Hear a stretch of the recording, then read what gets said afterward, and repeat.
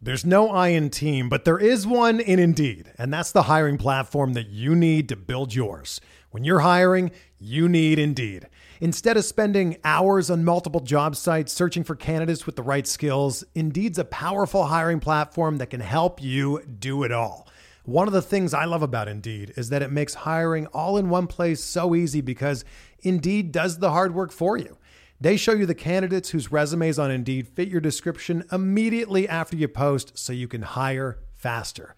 Join more than 3 million businesses worldwide that use Indeed to hire great talent fast. Start hiring now with a $75 sponsored job credit to upgrade your job post at Indeed.com/Blue Wire Sports. Offer good for a limited time. Claim your $75 credit now at Indeed.com/Blue Wire Sports. That's Indeed.com/Blue Wire Sports, and support the show by saying that you heard it on this podcast. Indeed.com/Blue Wire Sports. Terms and conditions apply. Need to hire?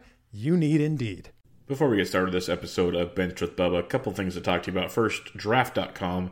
Draft in your app store. Great way to play daily fantasy sports. They do the snake-style drafts just the way you like them. And it's cool because you don't have to worry about ownership that way. You're the only guy that owns them. They have baseball, they have basketball, they have golf, they have football. They got it all.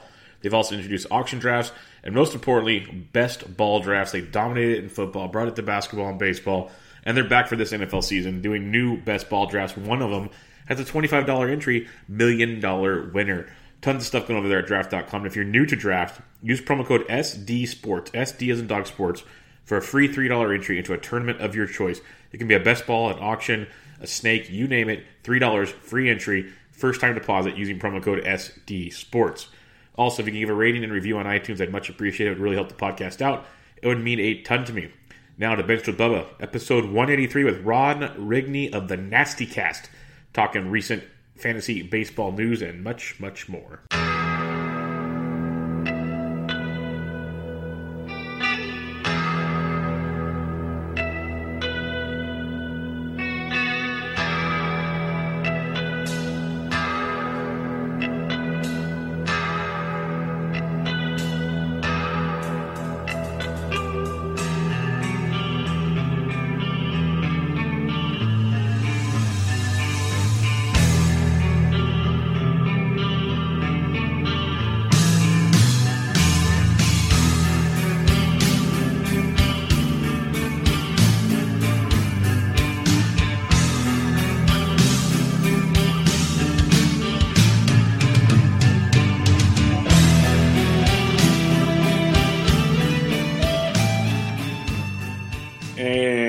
Welcome back, everybody, to another episode of Bench with Bubba, episode 183, some more fantasy baseball talk. In order to do so, joined by a guest of the show. We've had him on before. It's been a little too long, is the way I'll say it. You can find him on Twitter at TheRealMaude. He's part of the NastyCast and so much more. Ron Rigney, how are we doing, my friend? Doing good, my man. Enjoying another slightly balmy day here in South Florida that feels like you're walking around the surface of the sun, trying to stay inside, stay cool. And what better way to do it than to be back on the Bench with Bubba podcast? Appreciate the invite, my man. Heck yeah, I'm looking forward to it. It's always good chatting with you. I enjoy listening to you boys over there at the NastyCast. Why don't you let everybody else know what all you got going on? Because I know there's more than just the NastyCast with you guys. Yeah, so we got those two pods going on. Check those out. You can find those on iTunes, anywhere you get your podcasts at. I know we've got some guys as well that do the baseball thing, but also we got some fantasy footballers out there. Also, maybe your baseball season's kind of headed south and you're starting to kind of look at your football prep. I work and do some things over at BigGuyFantasySports.com with Bob Lung. Bob Lung is as my man Colby Conway calls it. I do some stuff with him over there as well. Bob Lung is the pioneer of the consistency concept when you're looking to draft and when you're looking for a guide, which, by the way, Bob Lung, Consistency Guide, took home the 2018 FSWA Fantasy Football Publication of the Year. We were nominated a couple of years ago. Bob brought that home last year, so always cool to be able to add that to the resume. Doing some stuff over there. You can catch us on the Consistency Football Pod. We actually made that part of the Full-Time Fantasy Network, podcast network that they just unveiled. We got some good stuff going on over there. And one thing I wanted to plug real quick is, and Bob's kind of the mastermind behind this, is anybody that lives kind of in the Canton, Ohio area. I don't know if you paid attention last year to the football stuff we put on or Bob put on the Kings Classic last year, which was kind of the draft we drafted from the Hall of Fame, and I was lucky enough to be able to participate in that. It was an awesome time. We're doing that again this year. But also, Bob is putting on a Midwest Fantasy Football Expo, the first annual. It's on August 18th. It's in Canton, Ohio. If you go to MidwestFFExpo.com, you can check out everything you need to know there. And we also have a coupon code. We're going to have live podcast stage. We're going to have all kind of sites there. I don't think the list is finalized yet, but you can come and kind of bounce questions off of us. We're going to try to have a mock draft there. Of course, the whole Big Guy Fantasy Sports crew will be there. And we'll be getting a list of people out as people kind of get finalized, but it's starting to fill up a little bit, have live podcast things going on. Costs $20 to get in, get a swag bag with some discount codes for some different sites, things like that. You go to our site, MidwestFFExpo.com, type in Big Guy as your code. You get $5 off of that as well, so you can actually get in the door for $15. Come talk fantasy football with some people for a few hours and have a good time. That is outstanding, as it is almost fantasy football time on Bench with Bubba. I'm holding out as long as I can, but it's coming up around the corner. I told a few people, and we'll be getting those cranked up as well. And Bob is always one of the early season guests on Bench with Bubba the last couple of years. So we'll get Bob on as well to plug away and talk some more consistency. So that's awesome to hear. That Canton deal, just the draft was awesome last year. Seeing you guys do that, I think there's 2 leagues you guys did or whatever, and a lot of big time names, a lot of good people there. So the whole expo's gonna be, that's a pretty cool concept that you guys and Bob are putting together. So it'll be fun to see how that all plays out. Really good stuff there. Absolutely. All right. Let's talk some baseball. And yeah, we're not ready to give up on baseball yet. We don't need to get in full-time football mode yet. Let's go. Yes, not yet. It's always football leads the world, but it's as they say in Cash Money Cream, it's football, but we got baseball now. So let's talk it. Craig Kimbrell, he is back. He was activated by the Cubs. I believe he got the save today, actually. So he is back up and running with the Chicago Cubs just for fun, because I'm pretty sure we all know we're going to add Craig Kimbrell. He's already been added, so on and so forth. What's your expectations for him the rest of the way, coming with this kind of late start to the season? I mean, you could see a few cobwebs here and there, but I think they did it the right way. Obviously, he needed a little bit of time to tune up in the minors, and I think he did that. But when you look stat-wise, when you look at what you're getting in Craig Kimbrell, you're getting one of the best that statistically ever held down the closer spot, done it for some big-time teams, done it in some big-time situations. And it was just a matter of him just kind of finally coming around and the team just kind of reaching out to him. And the Cubs signing him has made sense since the end of last season, because we know that's one of the places they've struggled a little bit. We know the Cubs have some money now, and so it just makes sense. I think you might see a hiccup along the way here and there, just because he didn't have a full spring training and a full, few games underneath his belt. But overall, he's going to be the same Craig Kimbrell that you've seen. I don't think there's really anything there to be scared of. And if you did draft him and stash him, or if you did spend a little bit of money on him, you finally get to reap the benefits of that. Yep, it's about time, and he should have plenty of opportunities with the Cubs. So good stuff there. The Minnesota Twins, they've been a fun team this year. I know that's your boy Dawkins' team. I picked them to win the Central because I didn't believe in the Indians. So far, so good, but they are just a slew of injuries. Byron Buxton, Marvin Gonzalez, Eddie Rosario is now hurt. Williams Astudillo, my man, the Tortuga, is on the DIL yet again. But they called up Lamonte Wade Jr., prospect out of AAA, kind of, not at the greatest of years last year, but kind of on the ball this year. I know you guys do a dynasty show over there on the NastyCast. What can you tell us on Wade? Because I looked it up. There people like him. I just didn't see anything. What are you seeing with him? He's, to me, when I look at what he profiles at, is, first of all, he's a little bit older of a prospect. I believe he's 25 years old. So he's a guy that's kind of hung around in the minors a little bit. 9th round pick, so not a guy that's an early round pick. They didn't invest a lot of draft capital in him. He's a guy that I think he's getting called up more out of depth than anything else. Now, if you're in an OBP league, he's going to help you there, definitely. He had a 393 OBP at AAA this year, only hitting 248. So if it's an average league, he's not going to help you as much there. And he's not going to give you much in the way of counting stats. Only had 6 stolen bases, 5 home runs in AAA. So he can give you a handful of each. But it's a guy, I think, unless you're in an ultra deep league and you've got a little bit of injury woes going on, I don't think I'd really even worry about looking at him at all. And plus, when they start to get some of these guys back, I think it's just a matter of time before he gets sent back down. All right, so that's the biggest part I wanted to get out of you there was, let's not think he's a part of the prospect train we've been seeing over and over again this season, which sadly, we don't have to go too deep into it, because I just saw earlier today, Jordan Alvarez left the game with a hurt knee. That's the best way I could do it, because I haven't seen results from it yet, but that would just be another blow if it's more serious than it should be. But yeah, prospect after prospect we've seen come up, not as many sticking around the way we'd hope they would have. Sticking with the Houston Astros, though, Framber Valdez, we saw him come out of the bullpen, pitch a couple really, really good starts, goes into Yankee Stadium. I'll take it with a grain of salt. Then he gets just shellacked by the Pittsburgh Pirates, who really don't hit lefties well at all. He's back to AAA after that night. That's a great way to spend a Wednesday. Don't know about you, Ron, but that's a hell of a Wednesday right there.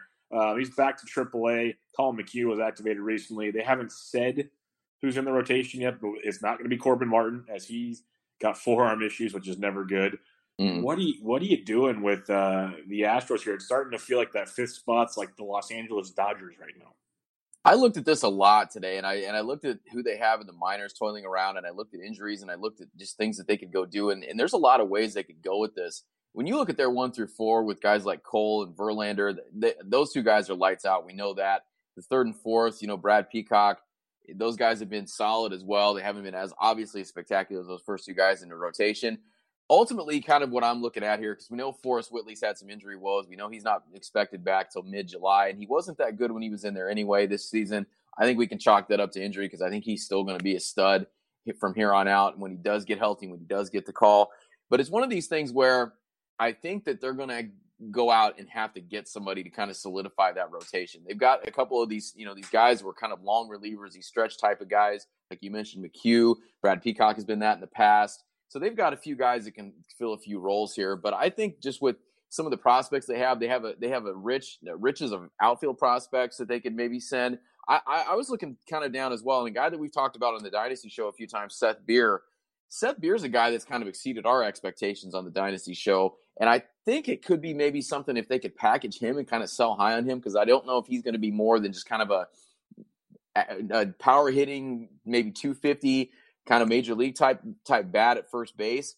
But I think they're going to have to go out and get something. And as we know, there's a lot of names out there as far as guys that could really help a rotation out coming down the stretch here. And I don't think they really have to, when you look at the standings in that division, the Rangers are a little closer than you might think they are. And they have a little bit better record than you might think that they do. And I know when you think about the Rangers, at least for me, I don't think of them being very good, but they're only about 4.5 games back right now, which I think is pretty remarkable for them, considering when you look at what they have on paper. So I think it's a matter of Houston maybe going out and adding a guy. I don't know if they'll go big and try to maybe add a Madison Bumgarner, maybe try to get a Marcus Stroman. I don't know if they would go that big or not, but I think that you're going to see them maybe make a move to get somebody that's going to solidify that rotation. Yeah, I'm with you. A couple of notes on what you're saying there. It's amazing what the Rangers are doing. Like, coming into the season, I was like, okay, they have a softball lineup. The offense is going to be fun. That's great. But the pitching, really, like for reals, Mike Minor has been amazing. Absolutely amazing. Lance Lynn in Arlington, are you kidding me? Like, he couldn't figure it out in Minnesota. He's got to go in Arlington. There's just a lot of things going in the right direction. Like, Toronto threw well today. Sampson's been usable. Like, these guys are just surprising. But you hit on it with the Astros on a previous episode with Tim Heaney, RotoWire. We kind of started talking about this in a different vein. It wasn't about Framber Valdez. But the idea that Kyle Tucker just can't seem to find love with this team anymore, he kind of feels that Tucker might have worn out his welcome with the club. Like, he's not that they don't want him, obviously, but he's not the guy that they thought like he was going to be in the big leagues. I don't know. Could be a lot of ways to go about it. I might be misspeaking here. But do you think that, last year he was pretty much off the table in trades. Do you think maybe they headline with him and go pick up a big name to come in there? I think it's definitely possible because, like I said, they have a few guys out there. And we talked about them in the preseason. And you look at guys like Mike Brantley's hit well. George Springer is George Springer. Josh Reddick's played well this season as well. And I didn't think he would play that well and continue this kind of pace that he's been playing at. But, like you mentioned Tucker. I mentioned Seth Beer. Derek Fisher is a guy that they have there as well. Miles Straw is a guy that could be moved, speed guy. So, I mean, they have a few things they could play with. I think it just all matters if they think they have somebody that's already on that roster, because I don't think the answer is going to be within. I don't think the answer is going to be somebody they can call up unless Garrett or Forrest Whitley comes up and is automatically healthy and is able to just kind of blow the doors off in AAA and they call him up, which I don't really see happening. But if they think that it can land them a guy like, I just for some reason think Madison Bumgarner would be an excellent fit in that rotation. I think he would be awesome there. And whether or not if they try to sign him to a long-term deal or it's just a rental, it wouldn't shock me at all that they could do that because they have the resources to be able to make some trades. They have the resources to be able to go get some guys. They have some depth. So it wouldn't shock me if they led with Fisher or Tucker in one of those deals if they think it can net them the right piece to make a run for another World Series title. And as a Giants fan, I'd be all aboard him going to Houston because I know whatever return it is should be pretty darn good. So I'd be very happy with that. And he would fit in there. He's a big old Okie, and I've always said he should be going to like Atlanta or something closer to home. But I think Texas would be a nice alternative for a guy like Mad Bum. Go play with his cows and run around. He'd enjoy it. Let's go to the New York Yankees. As much as I think you and I both agree we don't really like the New York Yankees, we have to acknowledge them, unfortunately. Mm-hmm. And it's Giancarlo Stanton who just can't stay healthy. I at the beginning of the season, I did not want to use the term injury prone because getting hit in the face with a fastball is not an injury prone thing to do. Right now, it's starting to feel like he might be a little too big and becoming injury prone. I've had other guests on the show talk about it. He came back for like 2 or 3 games. He's hurt again. And Cashman came out today and said there's pretty much no chance he's back until August. Like, he's out for a while. This is not good. What's your thoughts on Stanton? And then, like, maybe is it Frazier or who do we see coming up? I don't have Stanton, I think, in one place in all the leagues I play in, and I'm very happy for that. It's funny because I start thinking of the game operation, the guy sitting there with all the different ailments, and that's what I think of with Giancarlo Stanton. He's a fun guy to watch because he's a big guy that hits homers, and that's kind of what he is, and that's kind of what the Yankees wanted him to be. And it's just and it's funny because the injuries aren't related. It's not like he keeps hurting like the same knee or the same hamstring. I mean, this is all over the place. Like you said, a baseball to the face and a wrist and a knee, and it's always something. And so I don't know if it's bad luck more than anything else, but if it is bad luck, then this guy's got his share of it for sure. I would have to think it would have to be Frazier would be the guy. I mean, yet again, I think Frazier could be something that, kind of in the same vein that we talked about with the Stros. You could see the Yankees package him for something, whether they need another bat, whether they need another arm in that rotation, which could help him out. But I think he's the guy. But that's kind of talking before this injury happened. I think that he's got to be the guy that they call up, and he's got to get a little bit more run. And he could be a useful fantasy piece. We know he's got the talent, but it's just a matter of, with all the guys they have in that outfield now, with Aaron Hicks healthy, we know they got Judge, they got Gardner, they've got all these guys out there that can play the outfield. So it's just a matter of he's got to have something like this happen for him to get playing time in the Yankees. Otherwise, they need to move him somewhere else. Yeah, you got to think it's going to be him. It's just, man, what a waste of a fourth outfielder if you have him sitting on the bench. But that's just, I guess, the embarrassment of riches they have right now. But that's what you'd imagine comes up, and hopefully rekindle some of that good success he had to start this year before he kind of hit a little doldrum there towards the end. Tim Anderson, Chicago White Sox, goes to the IL with a sprained right ankle. Kind of sucks for a guy that was hitting with some power, some speed. They're hoping it's not too severe by any means. They're hoping he's back just in a couple weeks. But what are your thoughts on Tim Anderson and this injury? I don't think it's anything too serious, and I don't see the White Sox for any reason rushing him back. Obviously, they're not headed anywhere. They're in that rebuild mode, so you're not going to see him get rushed back, I think, before he's ready to come back. And Tim Anderson's a guy that I was on the Tim Anderson train even before he started to hit for average and hit for a decent OBP, because he was such a cheap, going into 2018 drafts, he was such a cheap 2020 threat that you could get him and you could put him at that middle infield spot. I didn't really feel comfortable starting him as my shortstop unless it's an ultra deep league, but he hit 20 homers, stole 26 bases. He doesn't walk. We know that. And yet again, 2019, you're going to see those numbers come down because he's sporting a 317, 342, 491 slash, 2.5% walk rate. Now, how do you make that all happen with a 2.5% walk rate? You got a 373 BABIP. That's not sustainable. I don't see that. If it is, he's got the best luck ever. But he's yet again 11 homers, 15 stolen bases, helping your team out, but also giving you that boost in average and OBP that you didn't feel that you were going to get from him. I always thought he had a little bit more in him as far as he's not a 240, 281, 406 slash guy. I thought he could raise that a little bit, but I wasn't expecting him to both be this high. So you'll see it come down a little bit, but they're not going to rush him back because, like I said, they're not going anywhere. Yeah, I'm kind of with you there. There's no reason to rush him back. Heck, they designated Yonder Alonso for assignment today. Yeah. So there's lots of moving parts in Chicago with the White Sox right now, and it sucks because I do like Tim Anderson like you. I'm a big fan of his.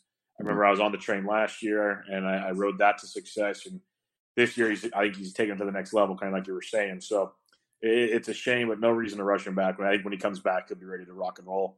at full speed, and hopefully, I think the White Sox second half could be kind of fun as Eloy continues to look a little more confident at the plate, and that's going to be a scary, scary man when he's confident in the hot summer days in Chicago. That's going to be terrifying. So I think there's a lot to like there if you're a White Sox fan. It's taken a little while to get there, but I think it's coming. It's coming for them.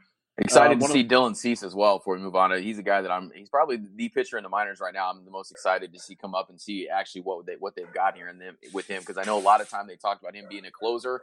He's proved to them he can be a starter, so he's probably that next guy they got coming up that I'm really waiting to see. No, that's fine. We can talk about him for a second. You mentioned him. That's kind of the rumored next quote unquote big thing we're going to see come up from the minors. People talked about him. People talked about Jesus Luzardo coming up this year. We just got Zach Gallen. There's lots to like with Cease, and in all the leagues we play in, if you play in a fab league, if you have money right now, you've either just lost every bid you've had, or you've been very frugal for some reason. It's been your gift. When Cease comes up, how aggressive would you be to go pick him up? It's funny, and I knew that's what you were going to ask me, and we talked about this a couple weeks ago on the Dynasty show, and we mentioned a little bit last week with, it's being called Fabmageddon with all these big prospects coming up. But the problem is you're doling out all these cash for these guys, and a lot of them are getting sent back down.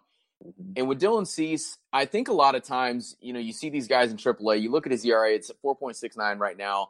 He's not really blowing you off the page, and he's still walking too many guys. So I don't know if it's going to be a case of maybe they move him up to the next level, because I wonder sometimes if these guys get bored at some of these levels and they're just chomping at the bit to get up there. I feel like he's going to get a little bit longer of a leash because it is Chicago, and kind of the same thing I said with Tim Anderson. I don't think that, they're not going anywhere. So they might give him a few more starts than prospects for other teams that have guys that they can fill in those spots. Yeah, I'm looking at you, Colorado, with their handling of their prospects.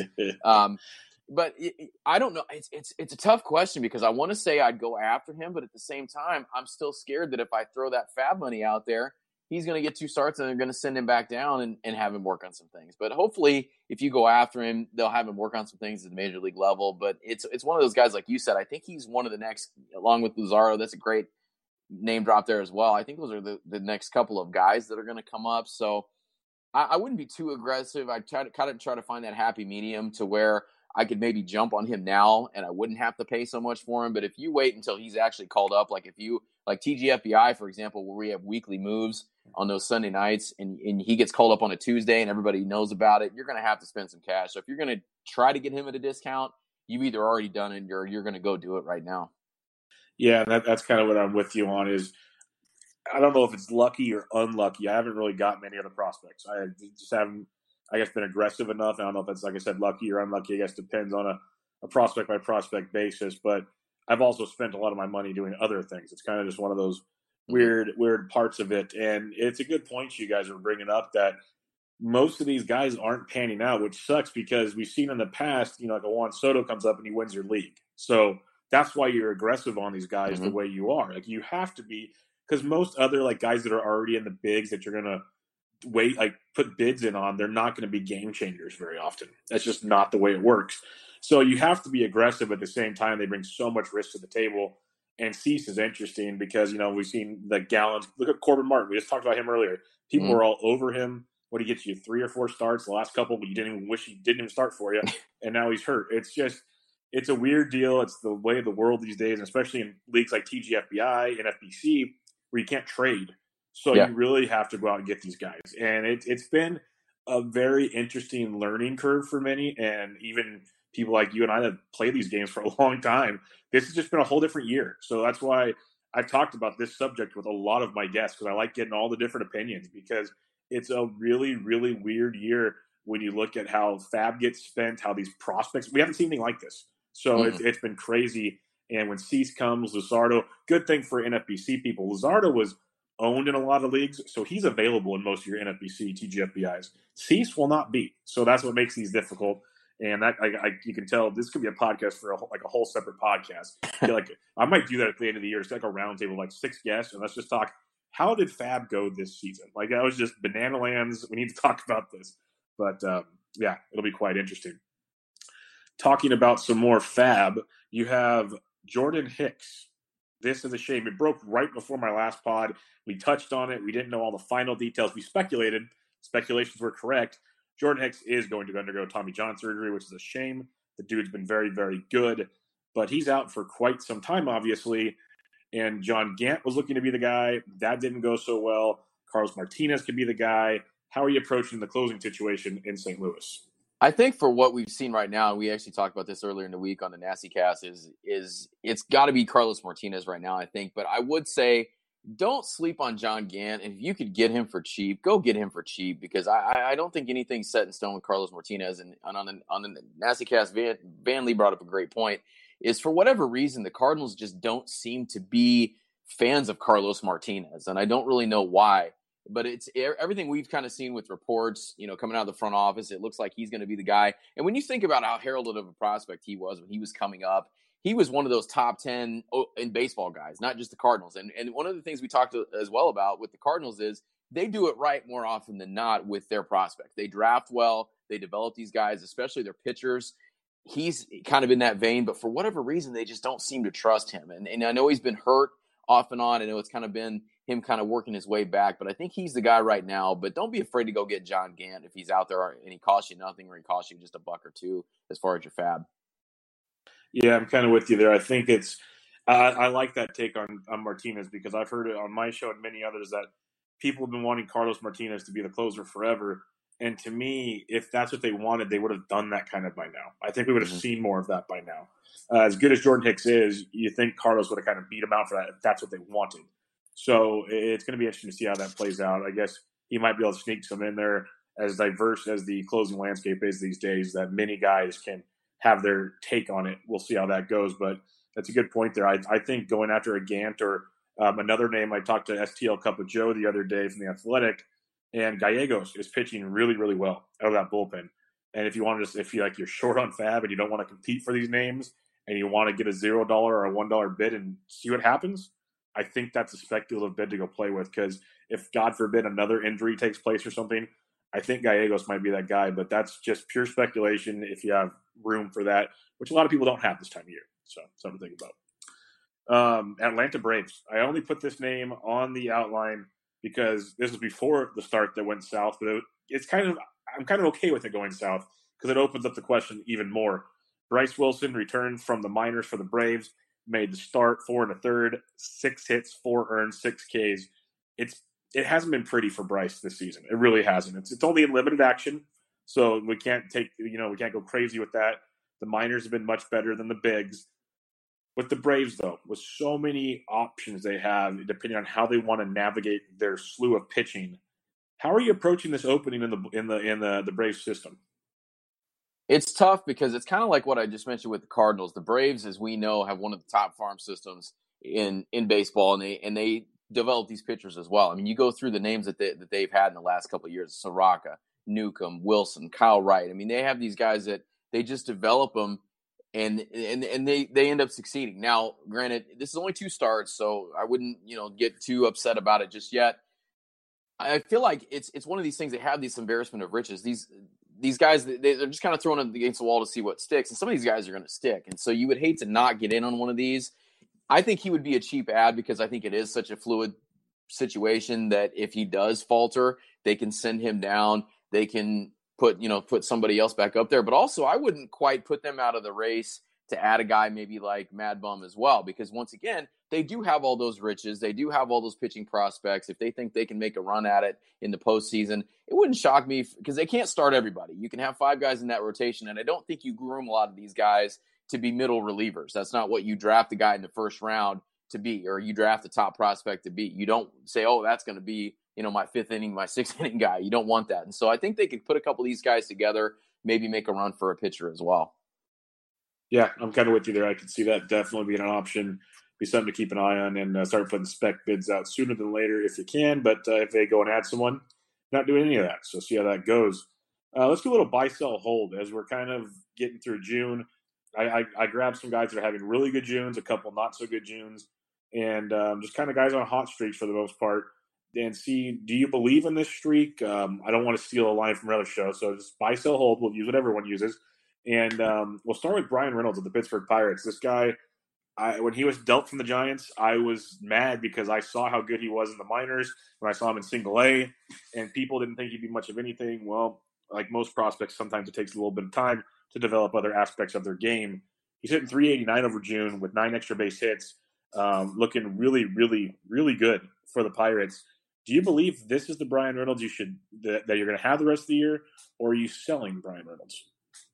I think I might sell, and it's not because I don't like Brian Reynolds. It's just because I don't think, obviously, what he's hitting right now is going to be sustainable for the long haul. I think he does have a shot at hitting for a high average and giving you nice OBP. There's not going to be any speed there. He doesn't strike out a ton as compared to today's standards. He is right there at that 20%, like a lot of guys are. 6 homers already, not really known as a power guy. Career high, like you referenced him as being a giant in high A, was 10 homers in 121 games. I kind of see maybe a little bit more beyond that because he does have 6 already. But I think I would sell him if you need to, just because I don't obviously see this hot streak being something that's sustainable long term. But I do like him overall long term as being a nice average guy with maybe a little bit of sneaky pop here and there. Yeah, that's kind of how I thought about him before. He's a really good average hitter. And the pop, it might come in waves here and there depending on what juice ball they're using and whatnot. But he's going to be a very good leadoff type. I think he's basically what they wanted from Adam Frazier, but better. That's kind of what I think Brian Reynolds could be. It'll be interesting to see how that plays out there.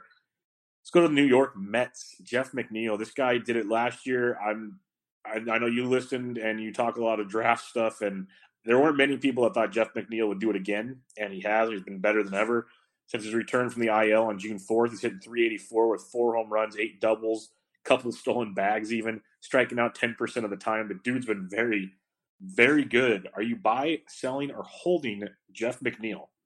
I'm going to hold him just because I don't know if you go buy him, I don't know what you're going to have to give up. And it seems like to me it's going to be fairly expensive. But Jeff McNeil is one of these perfect guys that we talk about, in our drafts, where those guys you get in the early parts of the draft or on offense are guys that are going to help you across multiple categories. And as the draft kind of dwindles down, you have these guys that you're going to draft. They're going to help you in less and less categories. And then you kind of fill out your roster with guys that specialize in one thing, one-trick ponies. And one of my strategies, one of the things I attack with, especially in a 5 outfield league, is in my outfield, I like to have a couple of those one-trick ponies because I think your other positions can kind of help with what those guys do.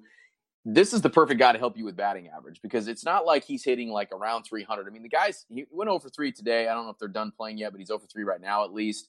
He's hitting 348 with a 413 OBP, and he's doing it over 281 plate appearances. So that tells me, and you referenced the season last year, he ended with a 329 average and a 381 OBP. So he's getting it done.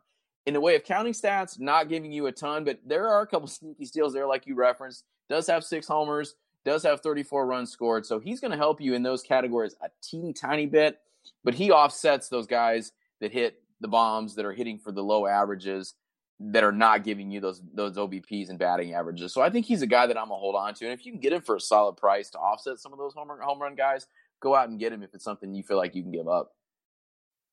Yeah, that's what I want to ask you here, because to me, I think the batting average is legit. Is he going to hit 380? No. But I think you could probably get a 330 to 340 guy, which sounds crazy, but that's just who he is. He's just a slappy base hit guy that I think is going to do it more often than not. And if you're hurting in batting average leagues, that's a big asset for the second half of the season. We're real close to the midway point of the season, so that has some value in itself. That's why when we talk rotisserie league, we talk trades in rotisserie league. It's not always like this player's ranked 4th. I want the 6th ranked player with the 3rd or something like that. You don't look at it that way. You're looking at needs, and batting average is a hard need to fill on the waiver wire. What kind of, you don't have to give specific names, but how crazy of a player do you think you'd have to give up to get a Jeff McNeil? I don't think it would be as crazy as you think, because like I said, he does mainly those 2 things for you, but they are kind of hard to come by. I was trying to think of a comp earlier or something you'd maybe have to throw out there for him, and I was kind of struggling finding somebody you might give up. I mean, I was trying to think of maybe, I guess instead of giving a name, you would have to, if you have a couple of those guys like I referenced before that you're trying to offset with batting average, like if you have a guy that's a 230, 240 hitter that hits a lot of home runs and he doesn't hit for, he's not hitting for that high average, that might be the guy that you package. So I was kind of struggling with that myself, and I couldn't come up with a name, but it all depends upon what you're in specific need of.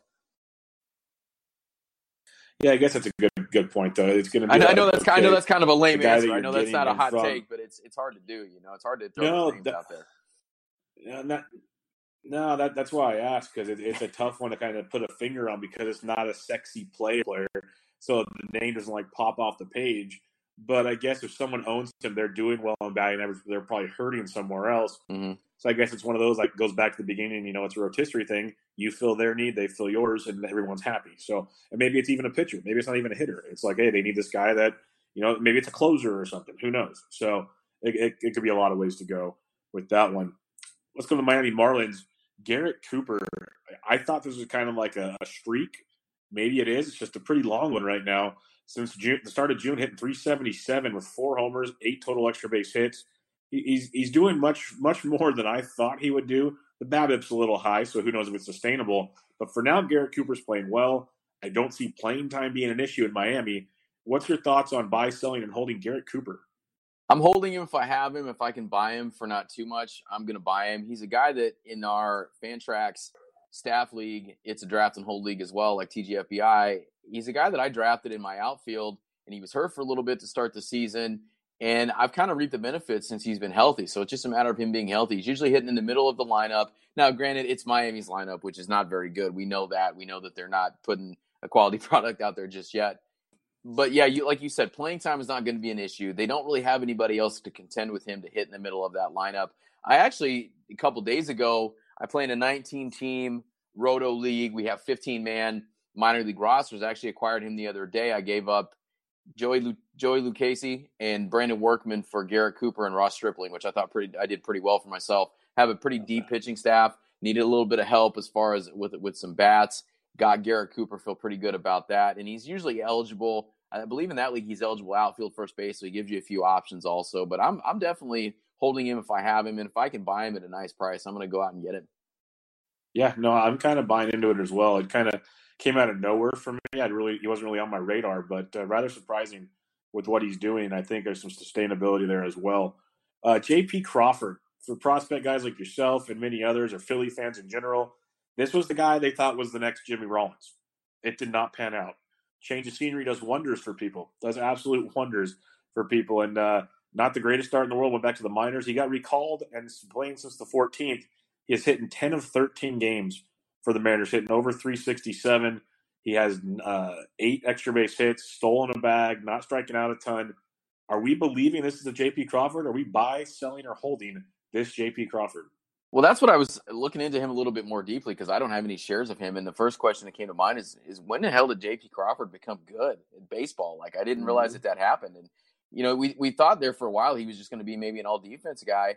And he has shown this season he's maybe figured it out a little bit. Now, do I expect him to continue hitting at the streak he's at now? No. So he might be a guy that if you maybe can wait till this streak is over, I might try to buy him low. But I think that when you look down through his stats page here, I think what you can kind of get out of him is his 2017 AAA season. He had 15 homers, 63 RBIs, 5 steals. I think he has a chance to hit for a little bit higher than that 243 average, maybe up to about maybe 260, had a 351 OBP that year. That's kind of what I expect him to maybe top out as. Maybe a few less home runs. If he can figure out the power a little bit, I like him a lot more. But I think that's kind of the high side of it for him. But he could be, kind of like I mentioned earlier, he could be that guy you get in the later rounds that could maybe be your middle infielder that you might feel kind of good about. So I'm gonna hold him right now. I might buy low after this hot streak's over, but I think at the top, that 15 and 63 with that 250, 260 average is what he's going to top out at. So I wouldn't expect a ton, but I think he, with the pedigree that he had, with the anticipation they had for so long for him being so good, I think he could be a useful piece down the road, especially in deeper leagues. Yeah, he sounds like, just that stat line alone, if he stole a few more bags, he sounds like a cheaper Tim Anderson, like before Tim Anderson got good. That's kind of the guy who makes you wonder if he's just a late blooming prospect and all of a sudden he's going to flick that switch and voila. It'll be very interesting to see how that plays out next year for sure. Couple more bats to talk about here. Lourdes Gurriel Jr. I was in love with him to start the season. It was ugly, as everyone knows. Went to the minors. He came back, and he's been a bat out of hell. Hit 333 in the month of June. 8 home runs, 13 total extra base hits, even stolen a bag. He just looks locked in at the dish right now. He's a hit baseball game. He's been outstanding. That's against some big pitchers in Boston and the Bronx. Are you believing in this Lourdes Gurriel Jr.? Are you buy, selling, or holding Lourdes Gurriel Jr.? I'm a hold him for right now because I think if you go to try to buy him, it's going to be expensive. And I don't really know what to make of him. And, we talked about him on the NastyCast Tuesday night, and then I'm looking at him Wednesday, and he hits 2 homers. So we definitely are taking credit for that. We call that the old NastyCast bump.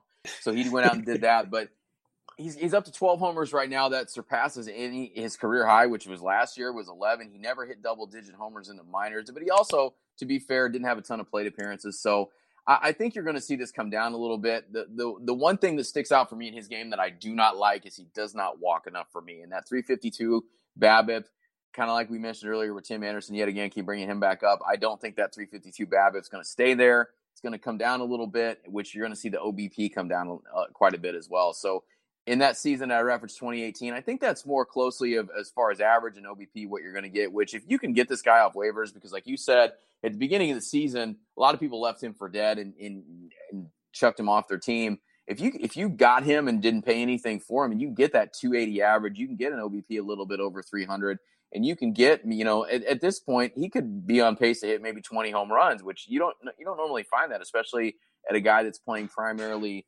that's eligible at your middle infield spot. He's eligible in a couple places as well. And sometimes when it comes down to waivers at this time of year, that's kind of the deciding factor for me is when I look at how many different spots I can put a guy. So I think it's legit to a point, but I think you're going to see it regress a little bit, but you're still going to see, I think, 20 home runs. I think you can still see a 280 average, maybe see about a 320 OBP.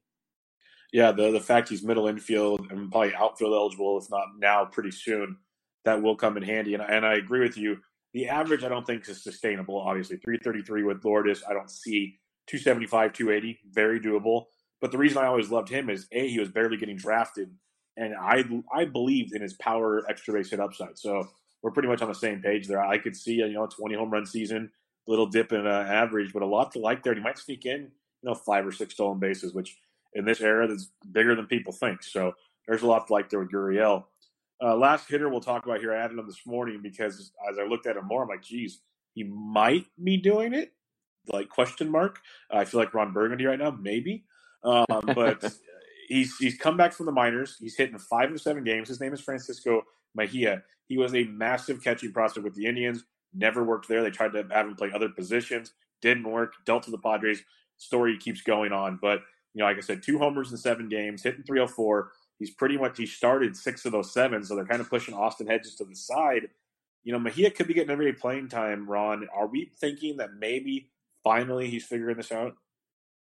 I'm not ready to pull the plug on him yet because he is only 23. But the problem with me is if he's not catching, he loses a lot of value. He's a guy, and I don't know where else he's going to play because I know they've tried him at third base. He played there in Arizona Fall League one year, and it really wasn't too spectacular of a result.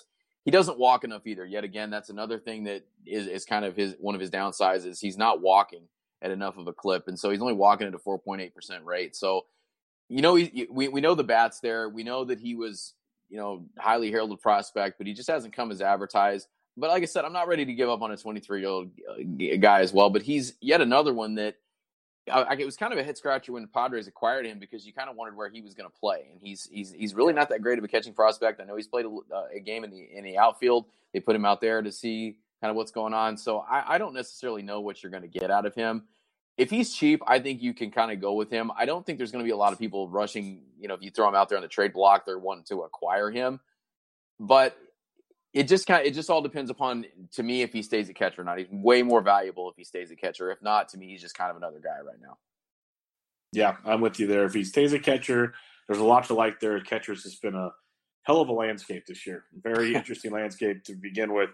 And like the hitting part of Mejia we've seen in the minors been so beautiful. It just getting him to stick on the field, the defense, people trusting the defense, so many things you mentioned. It's been kind of frustrating. So will be interesting to see where this goes. I'm pretty sure I didn't check, but he's available in a lot of leagues. I've seen his name on the waiver wire a lot. So if you want to take a stab, if you have an empty kind of catcher void you have out there, it's worth a grab, I think, to see if this is worth it before the cost gets too expensive.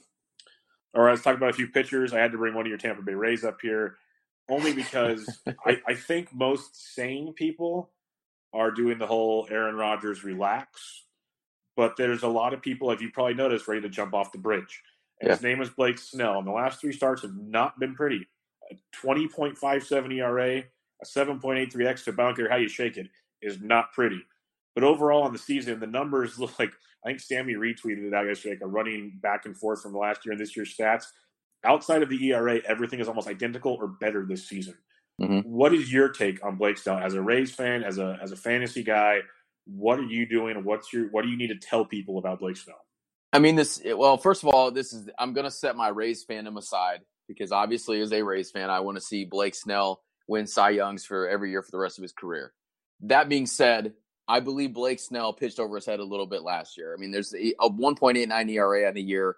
You're not going to see that every year out of Blake Snell. Do I think he has potential to be a frontline starter? Absolutely, he does. So I think that you've got to kind of find somewhere in between what he's doing now and what he posted last year, which, like you said, I saw that tweet as well, and I was kind of amazed by that. And even when you just look at his FIP and his xFIP, his ERA is sitting at 5.01 right now. FIP is sitting at 3.48. xFIP is sitting at 3.19. So xFIP saying he's going to pitch better, and he's pitching better than what his ERA shows. A lot of it's bad luck. 357 BABIP is sitting there, and he's not stranding runners. His strand rate last year was 88%. It's 66.6, so maybe that's kind of a sign as well. He's got the 666 strand rate there. But I want to see him succeed more than anybody. I think he's definitely a guy that you could go buy low on right now. And hopefully not a lot of people saw that tweet that got sent out to see that a lot of his metrics are comparable to last season. But I like I said, I want to see him succeed more than anybody. But as a Rays fan, I think there's that he's in between those two years. But I think he's more last year than obviously he is this 5.01 ERA. Yeah, and I think one of the big things you mentioned there is the left on base rate from last year to this year.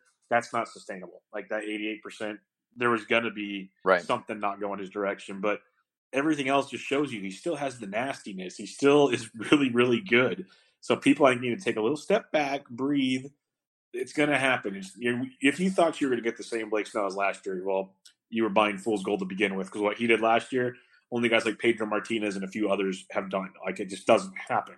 So it's interesting. I just want to give everybody another perspective on. I think people need to relax, and I'm with you. If there's a Snell owner that's in full panic mode, I'd look to trade for him. I really would, because you're not going to find that many difference makers out there for the rest of the way that can do what Blake Snell potentially can do. So lots to like there. Let's go to the Cleveland Indians, a guy that I could not figure out for the life of me in draft season. Still can't figure him out now, so I'm going to ask you about him. Shane Bieber is just a perplexing individual.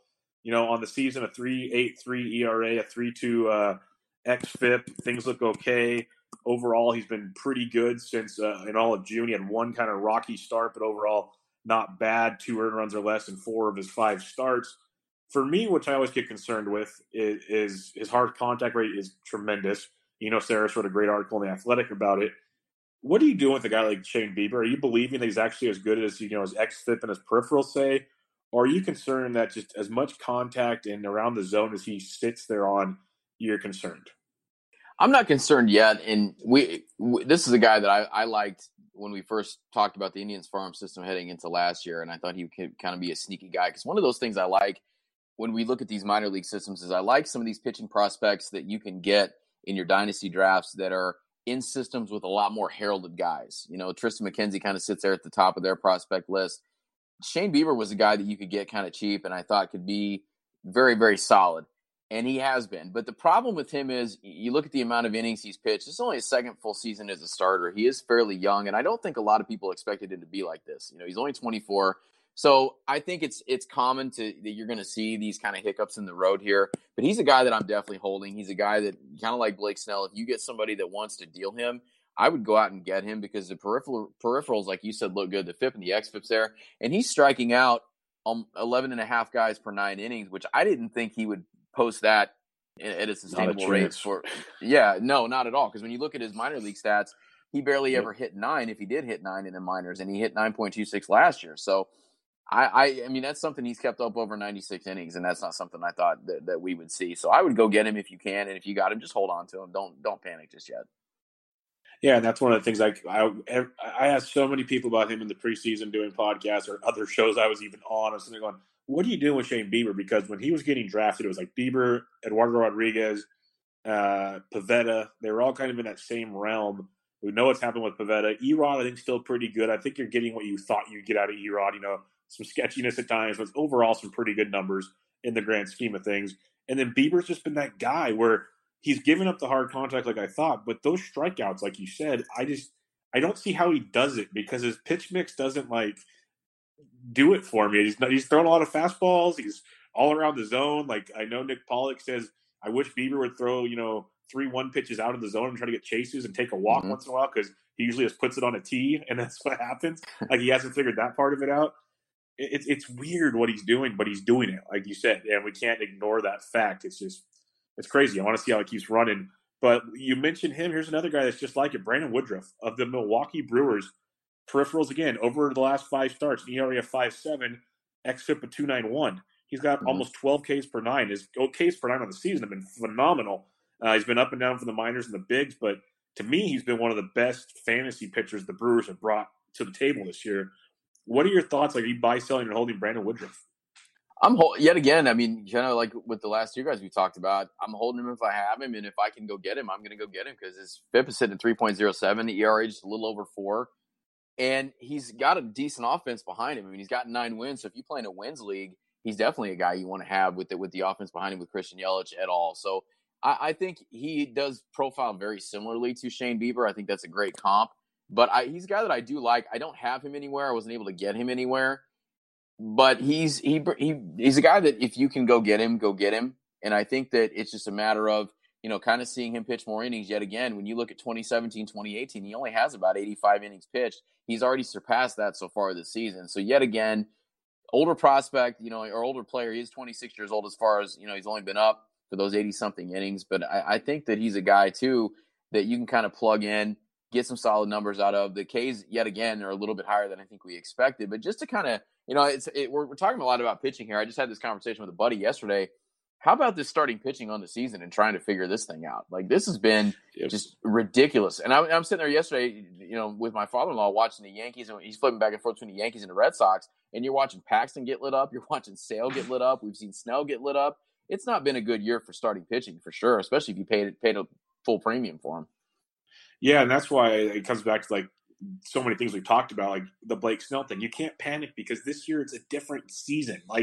These guys are still doing so many good things. It's just ERAs are all over the map. Like in the old days, you wanted a guy a low 3. It's like, well, if a guy's got a 3.5 to a 3.6, he's probably doing really good actually, really good. And it's just you have to tweak your brain to kind of look at the new era of baseball we're in. It's the same thing with the bats. A 20 home run hitter used to be happy getting a bunch of 20 home run late round outfielders or something. 20 home runs might not be that difficult for even your middle infielder now. There's just so many little factors of the game that are changing that adjusting on the fly is not easy. And then when we go to try to analyze things in the off season, it might change completely next year because they might screw us with the ball again or who knows. But it's just weird, like you said, with pitching. And I was going to ask you real quick. I didn't put him on the outline, so we don't have to go deep into him. But, Woodruff's teammate, I almost put him on the list because he was on the kind of top performers from June. But Freddie Peralta, he's another guy that, not a huge pitch mix, big strikeout stuff. But when he misses, it's ugly. But right now he's pitching well. So it's kind of like, do you want to ride that wave? I've heard many people say to stay away because it's nasty when it's nasty. But just like you said, the landscape is so difficult. Like a guy like Freddie Peralta, does he have any appeal to you at all? It's got to be a deeper league because you kind of made the argument that I was going to make there is when he's off by a long shot. But if you're in a league where it's K per 9 or you have strikeouts as a category, he's definitely a guy that will help you out. But you just have to be able to eat that 5+ ERA when it comes out, and it comes out quite a bit. Because I actually have had him in a couple spots where he did help me out through some stretches, and he also kind of paid me back by just getting blown up. But it's got to be a deeper league for me to add him to my rotation. Yeah, I just wanted to bring him up because I was surprised to see him on the list when I was kind of doing this morning. I was like, wow, I really didn't expect that. So interesting. But one quick one we could do right here. Sean Newcomb, he's having a great month of June. A lot of it's been out of the bullpen. He's had a couple kind of spot starts, opener type situations with this issue with their starting rotation. Do you have any, he was actually picked up in a lot of leagues in TGFBI the last couple weeks. Any thoughts on Sean Newcomb? It's going to be super quick if you don't have a ton, because I'd understand if you don't. Yeah, I think just to kind of sum it up, I think he could be, we talked about Bryce Wilson earlier. I think he might be a guy you could go get for cheap and maybe hope something comes out of it. But just the one thing you can't expect him to keep up the strand rate. That's a stat that I look at quite a bit with pitchers. I think that tells a lot. It's at 82.6. That's not going to sustain itself. His xFIP's at 4.74, so it's showing he's going to get worse, and don't expect a ton of Ks. Yeah, I'm with you there, and it's pretty amazing that I know it's a bullpen role, but he has 0 earned runs allowed this season, this month. Pretty impressive. Matthew Boyd, this guy has been amazing this year. I think there were some people that thought he'd be good this year, not this good. But the month of June has not been kind to Boyd. 4 earned against Texas, 5 earned at Cleveland, 4 earned at the Royals, 3 earned against the Minnesota Twins. Minnesota, okay. Texas, we talked about how their offense is good, but at Cleveland, at the Royals, really kind of surprising there. 6 ERA, but a 3.74 xFIP. So maybe some of this was kind of more than it should have been. And the big thing is he still has 32 Ks in 24 innings over that stretch. So he's doing what you want from that fantasy angle. Buy, sell, or hold Matthew Boyd. Is this a level of, he was really good, but we should be really concerned now? Or are you holding him? I'm going to hold him because, yet again, we're kind of starting to sound like a broken record here. And I think it's just kind of the landscape that we have here, with the amount of homers that are being hit and the way that the offense is kind of spiked up this year especially. But yet again, like you mentioned, the K per 9 still sits at 11.42. So I'm not too concerned about Matt Boyd. I would like to see a few less homers allowed, but I think this is just kind of a hiccup in his season. I think he's going to be fine, but it's one of those things too. He's a guy that you could see on the move as well. I've read a couple things where the Yankees might be in on him since the Tigers are going nowhere. So you could see him move to a better situation as well. I buy into that quite a bit also, the psychology of a guy's in a losing environment and all of a sudden he gets, sent to somewhere where he's in the midst of a race already. It's going to go one of two ways. It's either you're going to go really well and he's going to, get right in and dominate, or he's going to buckle under the pressure and not be able to deal with it because he's not used to it. But I tend to side more with it. It does these players a little bit of good to change scenery. So this could be a guy you could see on the move around the deadline. So I wouldn't get rid of him either. And if you could buy low on him, I think you could buy low. But I don't think he's going to be a buy low candidate. I think, like you said, a lot of people thought he was going to be good. I don't think they thought he was going to be this good. So maybe he's kind of normalizing out here as well. Yeah, that's kind of what I think. It's more of a normalization period for him.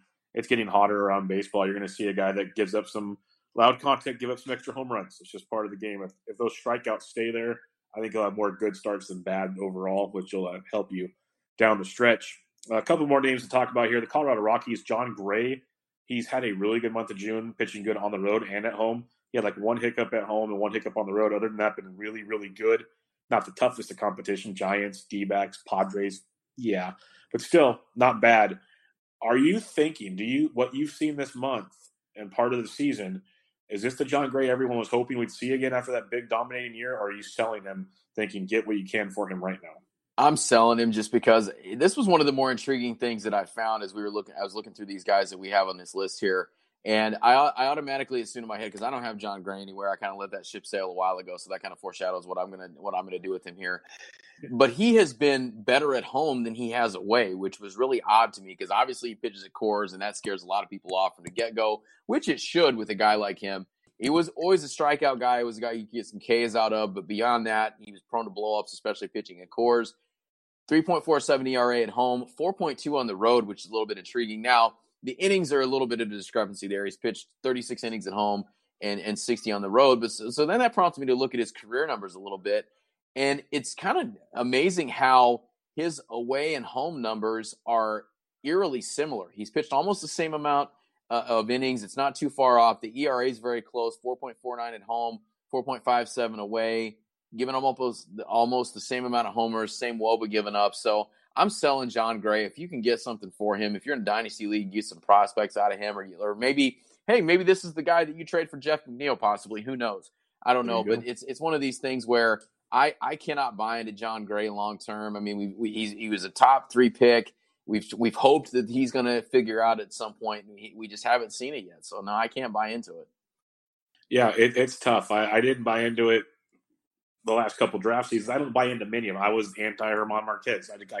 I just if a guy pitches well for the Rockies and you took the gamble, more power to you.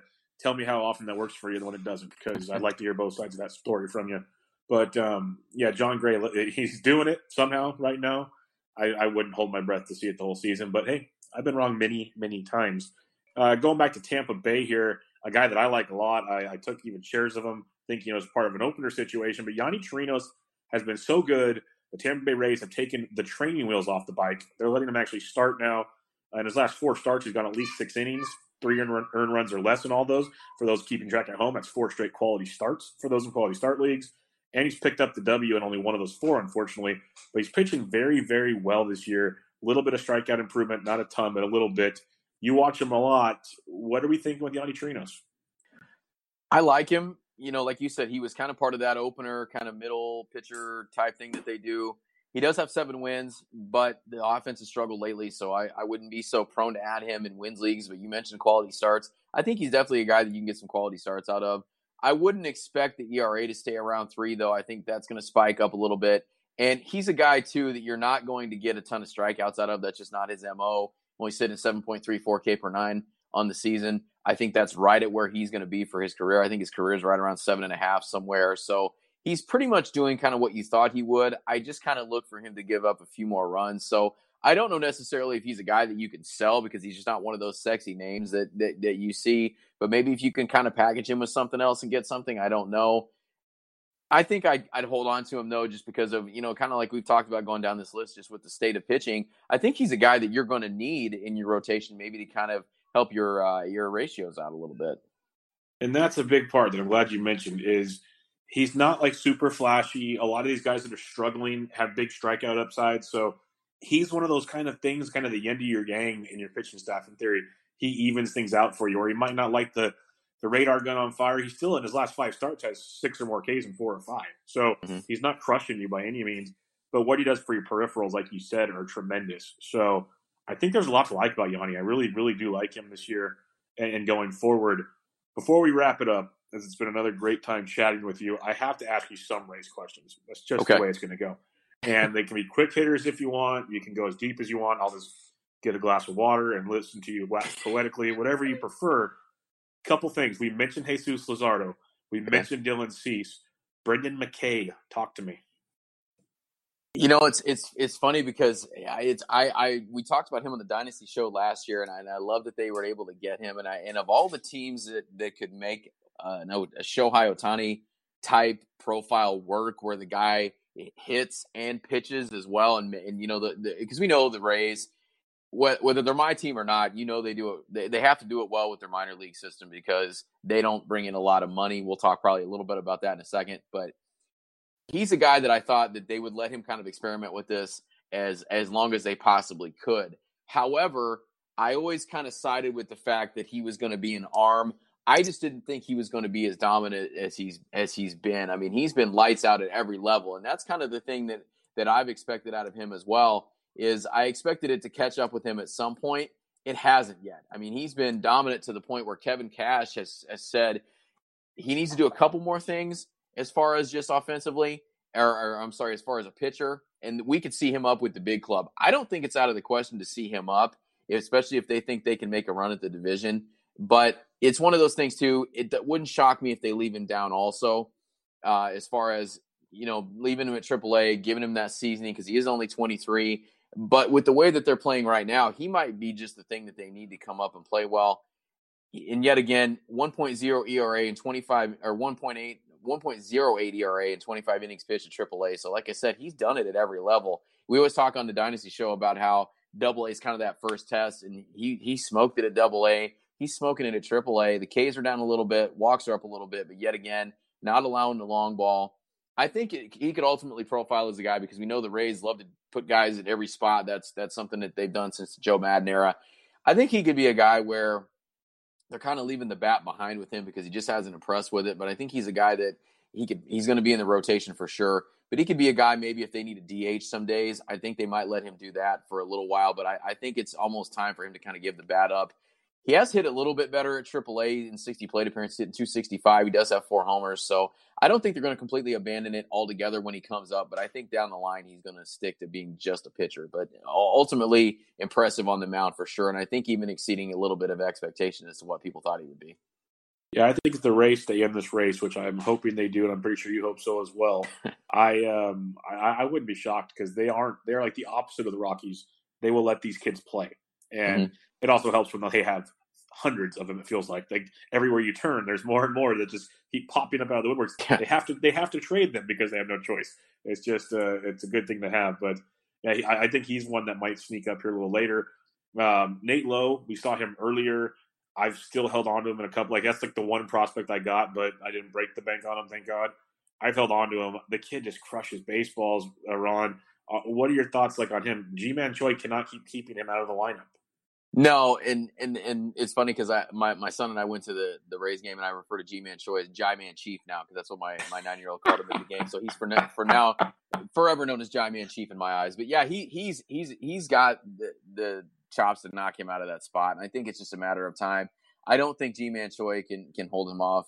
He did get a little bit of a taste up there, and he wasn't awful. I mean, he hit 263, 310 OBP, struck out way too much, and that was the problem. He struck out at a 26% clip, which is a little bit higher than what he was at AAA. But I think he can yet again be a useful piece. It's just like you said, it's just a matter of they have so many guys at so many spots, and it's not that they specialize in one thing.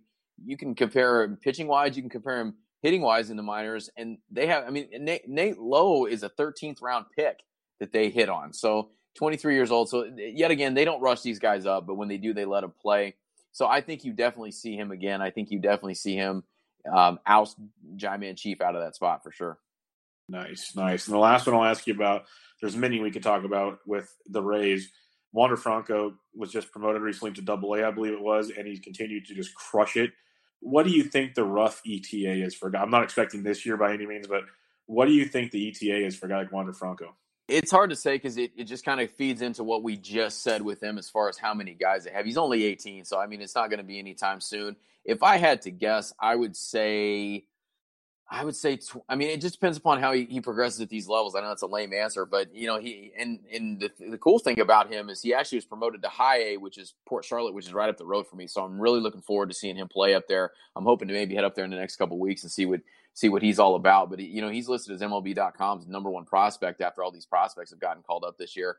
I would say next year at the earliest, maybe late season, just depending upon what other guys get moved or what happens with some of these other middle infield guys. Because they have a lot of guys that profile, in that middle, that second shortstop, third base range. And he's right there at shortstop. But I think he's a tad bit different just because he is such a heralded prospect. I mean, they have a ton of good prospects, but he's the number one guy in all of baseball right now. And so it's kind of easy to see why, because he's going to give you a little bit of everything. He's hit for average at every level. He's hit bombs at every level. He's swiped bags at every level. He doesn't strike out. I mean, he struck out 7.4% at AA, walked 11%. So that tells you right there the batting eye is already there, and the kid's 18.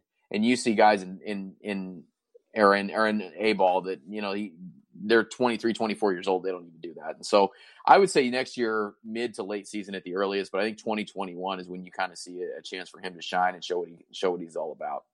I love it. I can't wait. I know you can't wait to see that happen as the Rays are winning the wild card, my friend. They're doing it. They're making it. They got to get it together with they're not playing so impressively right now. They got to get that. Blake Snell is going to come back and be solid. I'm not too worried about it, but you can't let it slip for too long in a division with the Sox and the Yankees, especially when they can go out and just add people at will if they need to. Yeah, that's the crazy part. But the good part is the Rays are they've been linked to names like Kimbrel and some of these other trade targets. So that's good. They're actually out there trying to make it happen, which we don't hear very often. So we'll see what happens, my friend. But as we wrap it up, why don't you let everybody know where they can find you again and all that good stuff you got coming up? Yeah, so you can find me on Twitter at @TheRealModA. You can find me on the NastyCast with the aforementioned and in Fantrax Dynasty Baseball with my guys Nathan Dawkin and the manliest Van Lee I've ever met, Van Lee. You can find us on there with that. Bubba's been known to be a guest on there a time or two. It was a fun time when he comes around. But yeah, check us out there. And football-wise, checking out at BigGuyFantasySports.com, doing some good stuff with Bob Long, Colby Conway, Josh Brigner. The guide is out there on Amazon. Go get it. Won some awards last year. It definitely is something you need to prep for your drafts. I'm trying to think if I'm leaving anything out. I think that's pretty much it. You are a busy, busy man. And go check out his Twitter feed and Bob's Twitter feed for all that cool info about Canton, Ohio, coming up with all that good stuff there. But he is one of the nastiest, most consistent men out there. Ron Rigney, thanks for joining me, my friend. I really appreciate it. Appreciate it. Anytime, my man. Always a good time. All right, everybody. This was Bench with Bubba, episode 183 in the books with Ron Rigney of the NastyCast. Catch you guys later.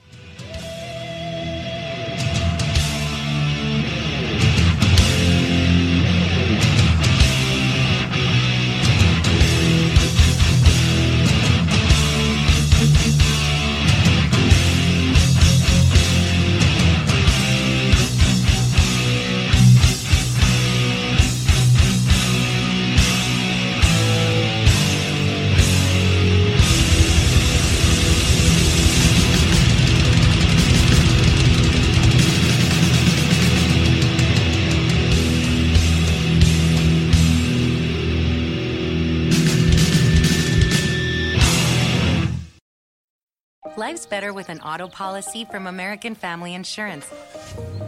No matter what dreams you're driving towards. That's because our expert agents will make you feel totally protected with the right auto coverage at the right price. You'll also save up to 23% when you bundle auto with home. American Family Insurance.